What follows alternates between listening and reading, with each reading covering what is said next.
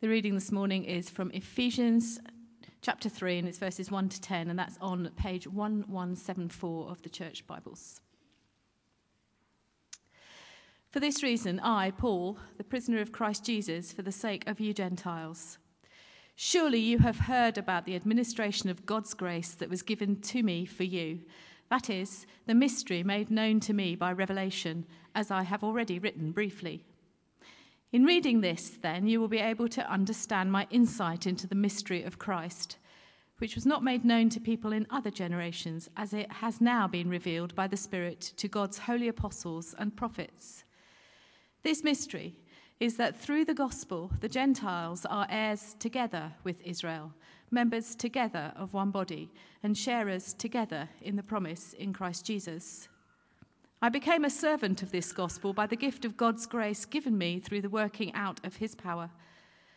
Although I am less than the least of all the Lord's people, this grace was given me to preach to the Gentiles the boundless riches of Christ, and to make plain to everyone the administration of this mystery, which for ages past was kept hidden in God, who created all things. His intent was that now, through the church, the manifold wisdom of God should be made known to the rulers and authorities in the heavenly realms, according to his eternal purpose that he accomplished in Christ Jesus our Lord. In him and through faith in him, we may approach God with freedom and confidence. I ask you, therefore, not to be discouraged because of my sufferings for you, which are your glory. This is the word of the Lord. Thanks be to God.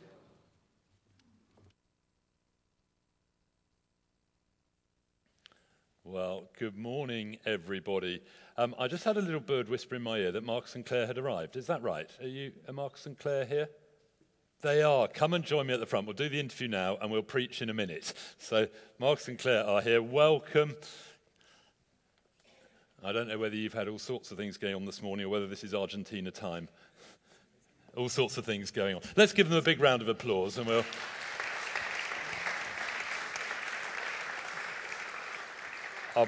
If you're listening on that, you can leave the thing running because this interview will be worth listening to, at least as much as me preaching. Marcus and Claire, we're just going to do a very brief overview. We had lots of detail last Sunday lunch. But Claire, first of all, you were at this church around the time I arrived 18 years ago. Just tell us what you were doing. Yes, I came in the year 2000 as a care force worker. I was based at Christian Alliance Housing Association in Leamington, working with young people, homeless young people in Leamington. And you did that for 2 years? Yes. And you went off to London Bible College, now London School of Theology. Is that right? Yeah. Where you met this young man. Yep, kind of via Africa. But, Africa, but yeah. This is the big picture. We're not doing a sort of week by week account. I arrived back from Africa 2 days, and I met Marcus at London Bible College, where we did our masters in biblical interpretation. So Marcus, tell us where you grew up.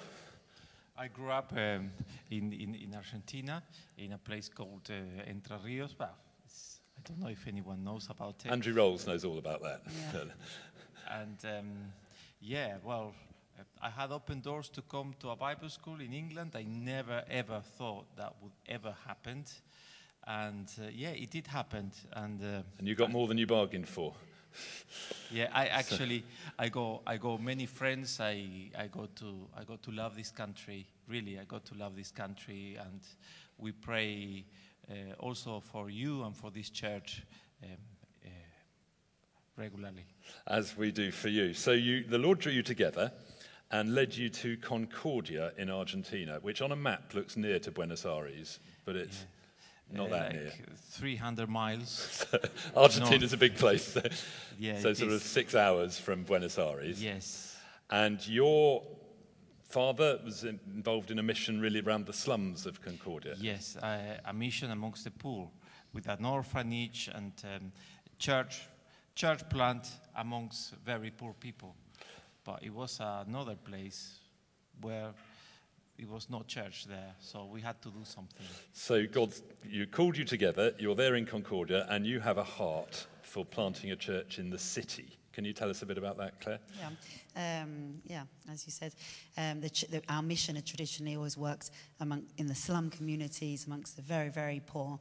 But in Argentina, there's another sector of society which don't know the gospel. In the centre of the city, there are people who, educated people, middle-class people, not rich, but educated, and it's a different class of people, and it was a real spiritual desert, and I particularly noted that spending a lot of time working in the slums, but then spending a lot of time in the centre, learning Spanish and mixing with people, really realised that people didn't know the gospel at all, and there was just such a need to reach out to those people, and we started to evangelise, and then before we knew it, we had formed a church. People became Christians, and we were discipling them, and that was about 12 years ago. That was just brilliant. But now, we're not going to tell the story of the 12 years, but the wonderful, wonderful thing we celebrate is that there is a church in the centre of Concordia that is honouring the Lord and the Scriptures.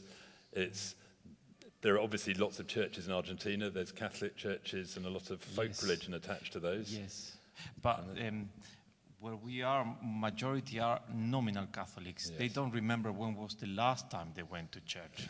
And there are people hard to reach because they are secularized. They don't see religion as part of their lives. They think they know already everything about God. And yes, to work in the center is like working in Europe. It's like working in Italy or Spain. So it's hard going, but by God's grace, there is a church. So 12 years, and there's a church of now, as we were talking, sort of 50 to 100 people, depending on how many turn up. Yes. And quite a lot of young people, young adults. Can you tell us a bit about those, Claire? Yep. Our church has attracted a lot of young people, which always calls the attention of lots of people around. So, young people don't want to go to church, and yet our church is full of a lot of young people, especially in their 20s. Lots of our young people come on their own. I can't think, possibly there's one or two who come with their families, but our church is quite a different place. But the young people come, often receive a lot of opposition from their families to be there, which makes their faith even just more authentic and real, really. They come to church. Everything they learn at church, they say, we go home and we hear the opposite message. It's the opposite. So the church has become... It's not just a Sunday service for them. It's become their lives, and they've really become part of our family, spend a lot of time also at our home, and become spiritual children because they've just their needs are so great. And we've seen so many of them finish school. Now they're in university, and they're just part of our extended family. But it's just been wonderful how they've been so drawn to the church. New Christians who understand being a Christian is about sharing your faith, not keeping it to yourselves. So they're fantastic evangelists who inspire you immensely, but difficult. And you said what's really different from our culture, though, is that these educated middle classes are still quite poor. Yes. Right? So 2 parallel ministries going on with the church. Marcus, you have a TV programme. I find this extraordinary, but tell me if I've got this right. Every day, Monday to Friday, next to the midday news, there is a 5-minute section of you teaching on the television. Something. Just tell it, is that right? Well, the aim of the program is I want people to understand that the Bible is relevant for everyday life. I don't come with Christian jargon or Christian language, as many of the older Christian programs.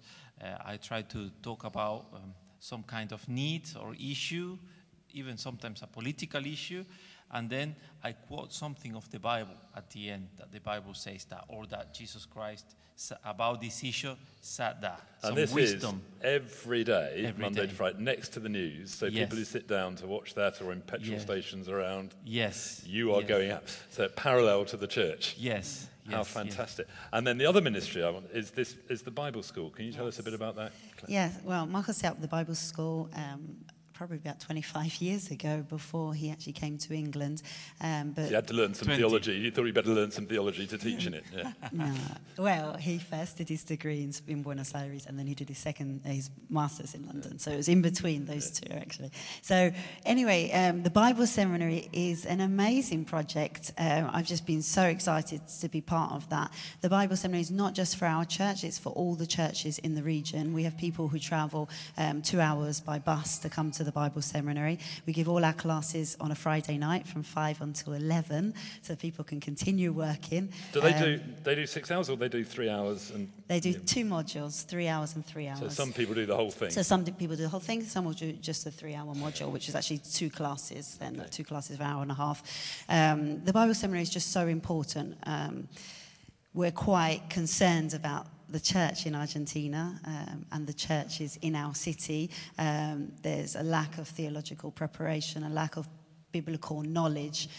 So many of the people coming from other churches are in fact already pastors, they're already in ministry, but they haven't had any formal theological preparation. So the Bible Seminary is so important to them. It's also important to our people who've come to faith. So again, as I said, they understand being a Christian is about sharing your faith, but being a Christian is also about knowing the Bible deeply. So lots of our new converts are also in the Bible Seminary, but it's really important because we have a group. Each semester is different. We've got some continuing students who've been there for years now. But every time I'm there, I realise I'm before leaders. So you see a group of 20, but behind each one, you see churches, you see communities, you see some are leaders, some will be leaders. And it just inspires me, the Bible Seminary, because of the influence that it can have and it is happening and is having in the life of so many people and so many churches. And what's the overlap with your church? Because I know you've got these young adults who've become Christians. How many of them get to engage with the depth of stuff you're doing in the Bible school? All of them. All of them. Brilliant. So they go home and they see Marcus on the telly, and they come on Friday night, and it ties in. Yes. Hopefully. I mean, it sounds very nice, but it's hard. Hard work. It's hard work. People cannot, it's hard for people to get on with their own lives because they got complicated backgrounds, ungodly backgrounds, young people who suffered a lot.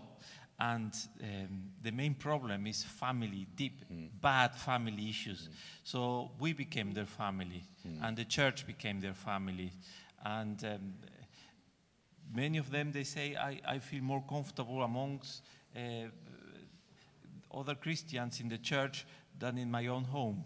So if they come to church, and sometimes they ask me for the key, they stay overnight, they sleep, they cook there, and they just don't want to go. Well, we love being part of your very extended family at a long distance.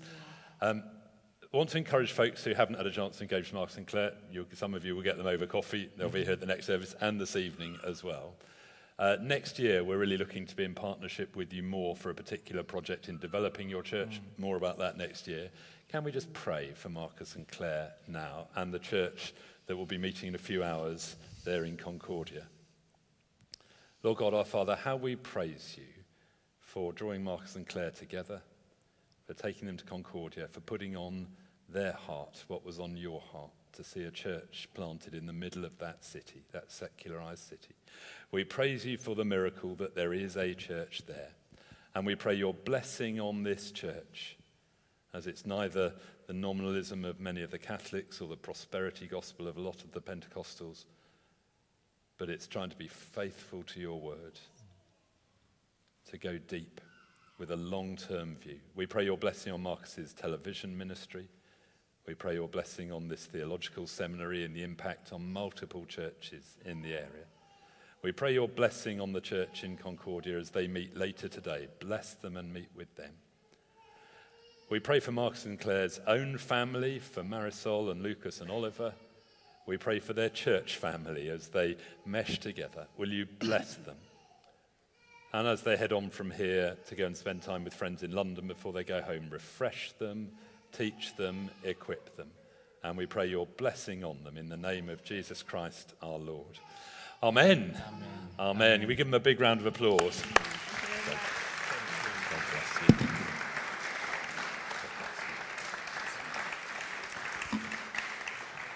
So now I am going to preach a bit shorter, but you might want to stand up and have a stretch and a twirl. It's not a loo break unless you need that, but just a 30-second break if you need to stretch. It's hot and muggy.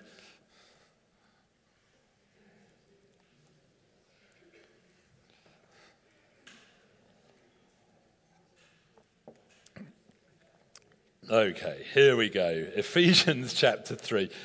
Just to sort of settle back into Ephesians, if you're a visitor among us this morning, we're going through Paul's letter to the church in Ephesus. Paul would have loved to hear that story from Marcus and Claire. It's what Paul did. He went to new cities, he planted churches.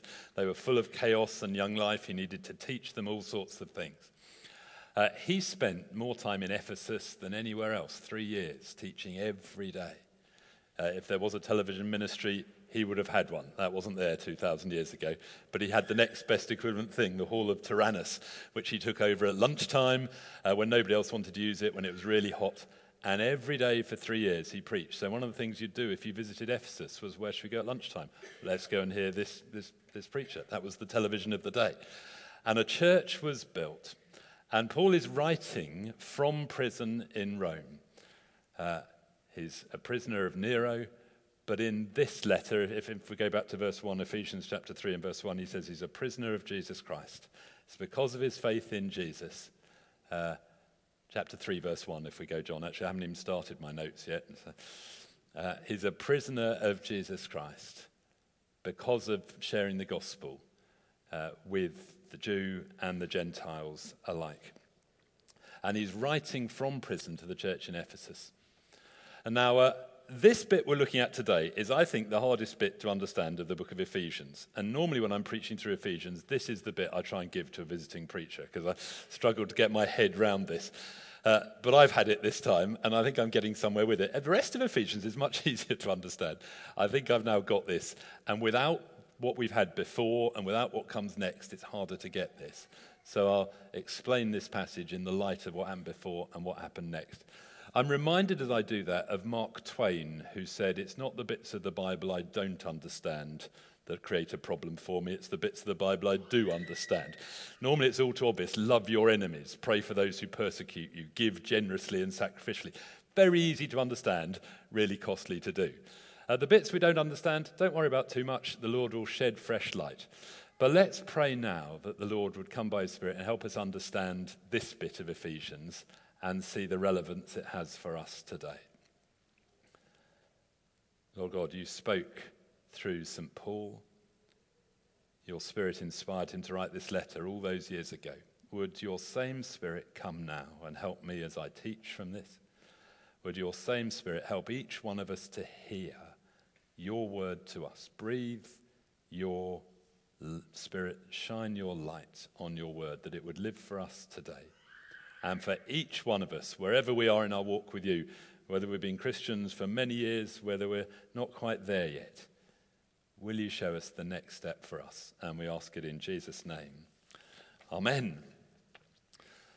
So let me recap Ephesians. Now, John, I'm now starting my notes. The poor projectionists, I write my notes, and this is where you think it's going to go, and then it goes differently. But Ephesians chapter 1 and verse 3, right at the beginning of the letter, Paul starts with, praise be to the God and Father of our Lord Jesus Christ, who's blessed us in the heavenly realms with every spiritual blessing in Christ.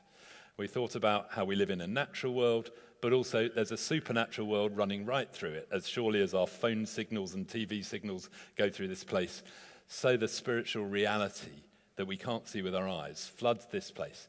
And God has blessed us with every spiritual blessing.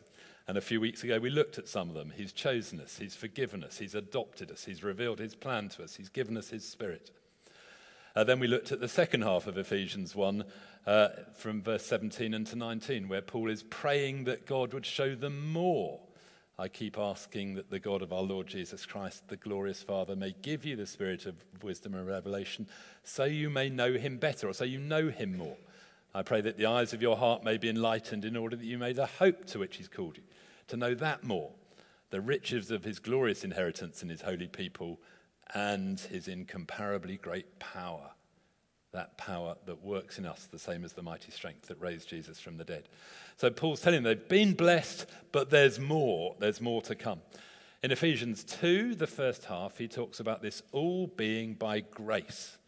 Ephesians 2 verse 8, it's by grace you've been saved through faith. It's not, you don't deserve it. It's not from yourselves, it's the gift of God. None of us can boast. And then he goes on to say we're God's handiwork, created in Christ Jesus to do good works which God prepared for us to do. These good works don't earn God's favour. They are a result of knowing we've been saved by grace, we've been forgiven, we've been chosen, we've been adopted, we're included in God's family. Like those young adults we heard about in Concordia who now know they're adopted in God's family. And that's their prime bit of belonging. Now God has works for us to do he's prepared for us. We're to live by grace as well as being saved by grace. And then last week we thought about at the end of chapter 2 how God has not only made peace between us and God, but he's brought us together. He broke down the walls between Jew and Gentile. Every barrier is broken down. So God's new society is composed of old and young, male and female, rich and poor, black and white, educated and uneducated, Argentinian and British, and everything else. We're all part of his great new society. And at the end of chapter 2, where we were last week, Paul says, so you're no longer foreigners and strangers. You're fellow citizens with God's people and members of his household, built on the foundation of the apostles and prophets with Christ Jesus himself as the chief cornerstone. In him, the whole building is joined together and rises to become a holy temple in the Lord. And in him, you too are being built to become a dwelling in which God lives by his Spirit. So 2,000 years ago, if you wanted to get close to God, you'd go to the temple in Jerusalem. That's where he made his presence dwell. Now you can come to a gathering of his people. He makes himself known. So our desire, our prayer, our invitation is to people to come and see and pray that they will encounter something of God among us as we are being built into a spiritual temple. That is where we've got to so far, and Paul's about to go on to pray for them. In chapter 3 and verse 1, he says, for this reason, and then he doesn't get as far as praying. Verse 14, he says, for this reason, and he does get to praying for them next week. But we have a little digression here that is about Paul's ministry. And without understanding the flow of the letter, it's why I've done a recap for you, it's hard to see what he's on about. And I've got it down to 2 headings, which I think help me to get it. Both of them are by grace. In verse 2, Paul says that God has revealed the mystery of the gospel to him by grace. And in verse 7 of Ephesians 3, he says that God has given him a ministry by grace. So those of you that like headings that are similar, we've got the mystery and the ministry, both revealed by grace. So first of all, by grace, God revealed the mystery of the gospel to Paul. Verses 2 and 3 of Ephesians 3. Surely you've heard about the administration of God's grace that was given to me for you. That is, the mystery made known to me by revelation, as I've already written briefly. Now, when we read the word mystery, it's slightly different to what the Greek word means. We think of something that is mysterious, that's hard to understand, that we can't really get our heads around. The word that is translated mystery is something that no one could have known that has now been revealed. So it's a revelation. So in the typical mystery religions around the day of Paul, once you were a part of this religion or cult, the mysteries would be revealed to you and you'd be sworn to secrecy. The mystery of the gospel is an open secret. There's nothing that's mysterious anymore. God revealed to St. Paul on the Damascus Road in the days that followed and the years that followed that Jesus was his Son who died for our sins to break down the barrier between us and God. And in chapter 2, not only to break down that barrier, but to break down the barrier between us and each other. That is now, it's a revealed mystery. So it's not that it's mysterious anymore, it's that we couldn't have known it unless it had been revealed. So verse 3, the mystery that's made known to me by revelation. And this is that the Jews and Gentiles are heirs together of all the promises of Christ, of God, through Jesus Christ. Now, in the Old Testament, it was clear that God had a purpose for the Gentiles. Abraham's children, the people of Israel, God would bless Abraham and his people for the whole world. But Israel in Jesus' day had forgotten that. In Isaiah, the suffering servant is to be a light to the Gentiles. But when Jesus started talking about blessing the Gentiles, they tried to stone him in Nazareth. When Paul talked about blessing the Gentiles, they tried to stone him and locked him up and put him in prison. This wasn't popular. But this was the mystery that was revealed to him that we now take for granted. That we who are 99% Gentile probably in this place are included in all God's promises to the Jews because of what Jesus did. And that barrier is broken down, as is the barrier between us and God. So verse 6 of our passage, Paul puts it like this. This mystery, what's now been revealed, is that through the gospel the Gentiles are heirs together with Israel, members together of one body, sharers together in the promise of Christ Jesus. God is building a whole new humanity, as the verses we looked at earlier.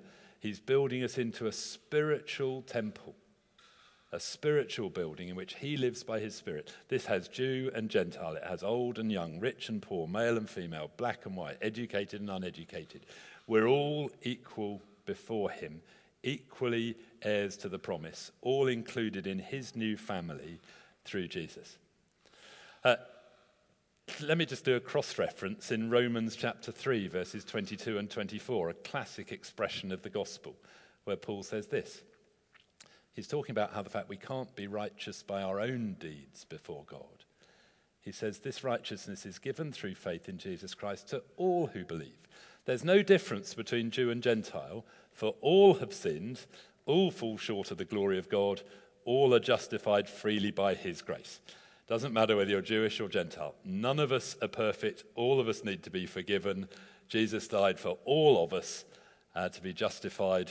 As I was taught in the Sunday school, it's just as if I'd never sinned. I'm forgiven. I'm declared right. The slate is washed clean. This wonderful freedom that comes from knowing sins are forgiven. Guilt is gone. Shame can be dealt with. It is tremendously good news. And we are included in this mystery that's been revealed. Not a mysterious thing like the English say, but in the sense of something that we'd never have known unless it was revealed. And Paul's talked about this a couple of times already. So back in chapter 1, verses 9 and 10, he said, God made known to us the mystery of his will, according to his good pleasure, which he purposed in Christ, to be put into effect when the times reach their fulfillment, to bring unity to all things in heaven and on earth under Christ. God is working together to a great day of bringing all his people together, to bring a new unity even between heaven and earth. So the heavens and the earth will be made new, and all his people will dwell in eternity with him. We can't quite imagine what it will be like. I'm sure the weather will be glorious in heaven. I'm equally sure the grass will be green. I don't know how God will work that. In our country, we tend to have one or the other at the moment. It will be lovely. It will be fabulous. Everything will work together. In chapter 1 and verses 19 to 21, he talked about God's incomparably great power. That power is the same as the mighty strength he exerted when he raised Christ from the dead and seated him at the right hand in the heavenly realms, far above all rule and authority, power and dominion, and every name that's invoked, not only in the present age, but also in the age to come. So Paul is looking forward always to when Jesus comes back. And if we lose sight of that, we lose perspective. And you and I are included in this. We are heirs together with St. Paul, with the Jews and the Gentiles, with the people of Ephesus, with the people of Concordia in Argentina. We are forgiven, chosen, adopted, including in God's great family. Now, if you don't yet see that as good news, you haven't yet understood the gospel. Can I suggest you pray, God, will you open my eyes to see the truth of this? Will you help me to get it? For St. Paul, it happened with a blinding flash of light and then having to rethink everything. For many of you, it happened on an alpha course or in childhood, or for some of you, it's in the process of happening. But until we see that as good news, that we're adopted by God, our sins are forgiven, we're part of his new community and will be that for all eternity, you don't need to worry about the rest. It's once you've got it as good news that the rest follows. So there's an application for some. Second bit of this, by grace the mystery was revealed to Paul. Then he goes on in the second half of today's passage to say that by grace God has given him the ministry of making this good news known. So chapter 3, verses 7 and 8. Paul says, I became a servant to this gospel by the gift of God's grace again. It's all by grace. We're saved by grace, we live by grace. Became a servant to the gospel by the grace given me through the working of his power. Although I'm less than the least of all God's people, This grace was given me to preach to the Gentiles the boundless riches of Christ. He always says he's less than the least, and he believes it truly because he persecuted the church. He was utterly opposed to what God was building, and yet God included him. Whatever you've done, God will forgive you. His grace is enough for whatever we've done. And I love this phrase in verse 8, the boundless riches of Christ. There is more for us to discover. All those ones we've thought about already, that we're chosen, forgiven, adopted, we understand God's plan for the world, he's given us his Holy Spirit. There's so much more. All those gifts about being included in the spiritual temple that we've looked at.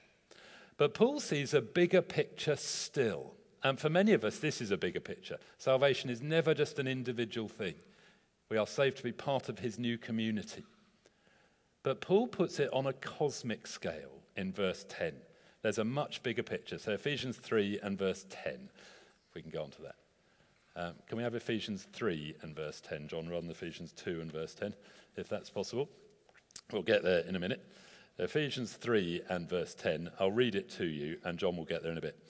His intent was that now through the church, the manifold wisdom of God should be made known to the rulers and authorities in the heavenly realms. Thank you, John.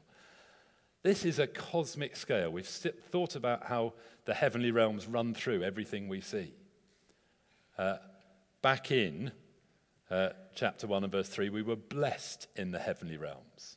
Back in chapter 2 and verse 6, we're seated in the heavenly realms. Now in chapter 3 and verse 10, the church is declaring to the heavenly realms the manifold wisdom of God, to the rulers and authorities.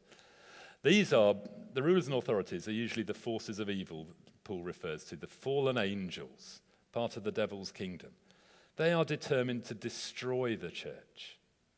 They don't fully understand it. But God is revealing to them his plan by including everybody in his new kingdom. It's hard for us to get our head around, but Paul sees this on a cosmic scale. When we get to chapter 6, he will make it clearer. So let's just flip ahead to chapter 6, because we're not going to get there till the autumn as we have a break for the summer. So chapter 6, verses 10 to 12, Paul says, "Be strong in the Lord and in his mighty power. Put on the full armour of God." I wish we could put that in English with a U in the armour, but anyway, apologies. Put on the full armour of God so you can take your stand against the devil's scheme. For our struggle is not against flesh and blood, but against the rulers, against the authorities, against the powers of this dark world, against the spiritual forces of evil in the heavenly realms. We are in a cosmic struggle. You've discovered that. When you become a Christian and you bow the knee to Jesus as Lord, you make the best friend possible, the Lord of Lords and King of Kings. You get a new enemy. The devil is opposed to you. He tries to wreck your life. He tries to tempt you to give up on God. He tries to seduce you with material stuff or pleasure and chasing after things that will never satisfy. There is a spiritual battle. And the devil is determined to try his best to destroy the church. He doesn't understand it, it seems. God has made the church, as the church comes into being, it is a declaration to all the forces of evil that God is planning something wonderful for all eternity that they're not part of. There is a battle we're part of. God rejoices over the miracle of the new church in Concordia in Argentina. He rejoiced over the miracle of the new church here back in 1873 and what it's become now in 2018. The devil will oppose us. But we don't need to worry because Jesus has promised that he will build his church. Matthew 16, verse 18, Jesus promises, "I will build my church, and the gates of Hades," you could translate that, the powers of hell, "will not overcome it." We don't need to be worried, but we do need to make sure we love the church. The church is the body of Christ. In Ephesians 4, we'll come to this in the autumn, Paul talks about the church as the body of Jesus. Ephesians 4:15 and 16. The body of whom Christ is the head. From Christ, the whole body, joined and held together by every supporting ligament, grows and builds itself up in love. We are his body. You can't say to Jesus, "I love you, but I hate your body." It doesn't work well. Jesus loves his body. More than that, we're his bride. Yesterday, I was preaching from Ephesians 5 at the wedding of Seamus and Catherine. Let's just put up Ephesians 5, 31 and 32. We are the bride of Christ. You think Paul's talking about marriage in Ephesians 5. He says, for this reason, a man will leave his father and mother and be united to his wife, and the two will become one flesh. This is a profound mystery, but I'm actually talking about Christ and the church. Marriage between a man and a woman is just for this life. Not in eternity, we have the real thing that marriage points to. We are the bride of Christ, the body of Christ. How can we say to Jesus, I love you, but I hate your body, or I don't think much of your bride? That doesn't work well. In Ephesians, Paul makes it clear the church is central to the purposes of God. We're included in him. We're to love him. Now, the church is imperfect. It's messy. We're a building site. We're a bride that's not remotely ready for the wedding day yet. We're getting ready. There's a lot of preparation to come. But we are to love the church and do our whole utmost to build it up. I'll finish with one more reference. Ephesians 4 and verse 3 says, make every effort to keep the unity of the Spirit through the bond of peace, as far as it's up to us. Tragically, there have always been splits in the body of Christ. The evil one is determined whenever he sees an opportunity to force split and division. We are to do all we can for forgiveness and reconciliation and working at unity as far as it depends on us. Within our small groups, within our church family, with other churches in the area, because the church is part of God's cosmic plan. We're the body of Christ, the bride of Christ. Much more to say about that, but it's time we moved on. So let's stand and we'll pray together. I will let the band come back. We'll just have a moment of quiet, and I'll ask God to come and speak to us individually afresh. We've all heard from his word together. Lord, we praise you that we are being built into a spiritual temple. These horizons are bigger than most of us think about most of the time.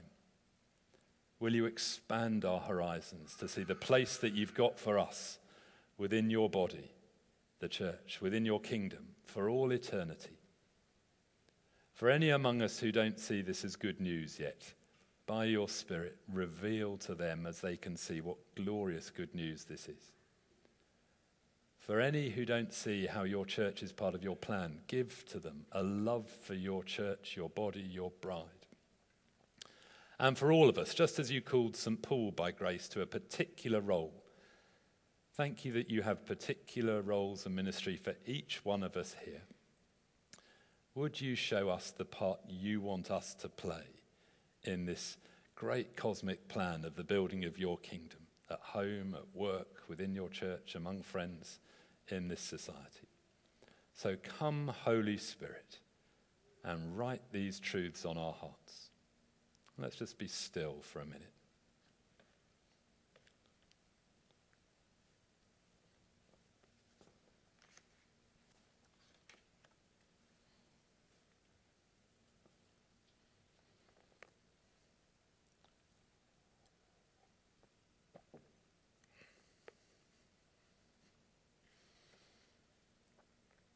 Some of you thinking, I'm not sure there is a part for me on this, in this. There truly is a part for everyone. As we were praying before the service, someone had a picture of an American football team. Not quite sure what it was that, but someone on the outside feeling that they hadn't been picked and were left out. And God is saying he has chosen you. You are part of his plan. And he wants you to be part of that. Others of you are trying to become what God is making you to be. We had a picture of a butterfly trying to emerge from a chrysalis. It's really hard work. Go with it. The beautiful butterfly will emerge. Lord, we pray that for all of us, you would show us what part we play, and you'd help us to become the people you've truly made us to be, individually and together. And as we sing about your grace and as we come to your table, continue to minister to us by your Spirit. And we ask it all in Jesus' name. Amen.